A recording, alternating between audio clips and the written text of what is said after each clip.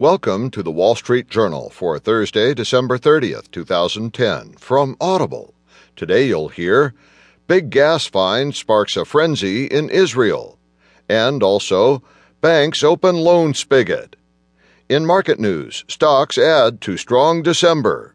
Today's Heard on the Street column, surfing the data wave tricky for Europe's telecoms. Plus today's editorial, in Walter Mossberg's Personal Technology, What's in Store for Technology in 2011? And from Personal Journal, 2010, A Year of Turbulence in Air Travel.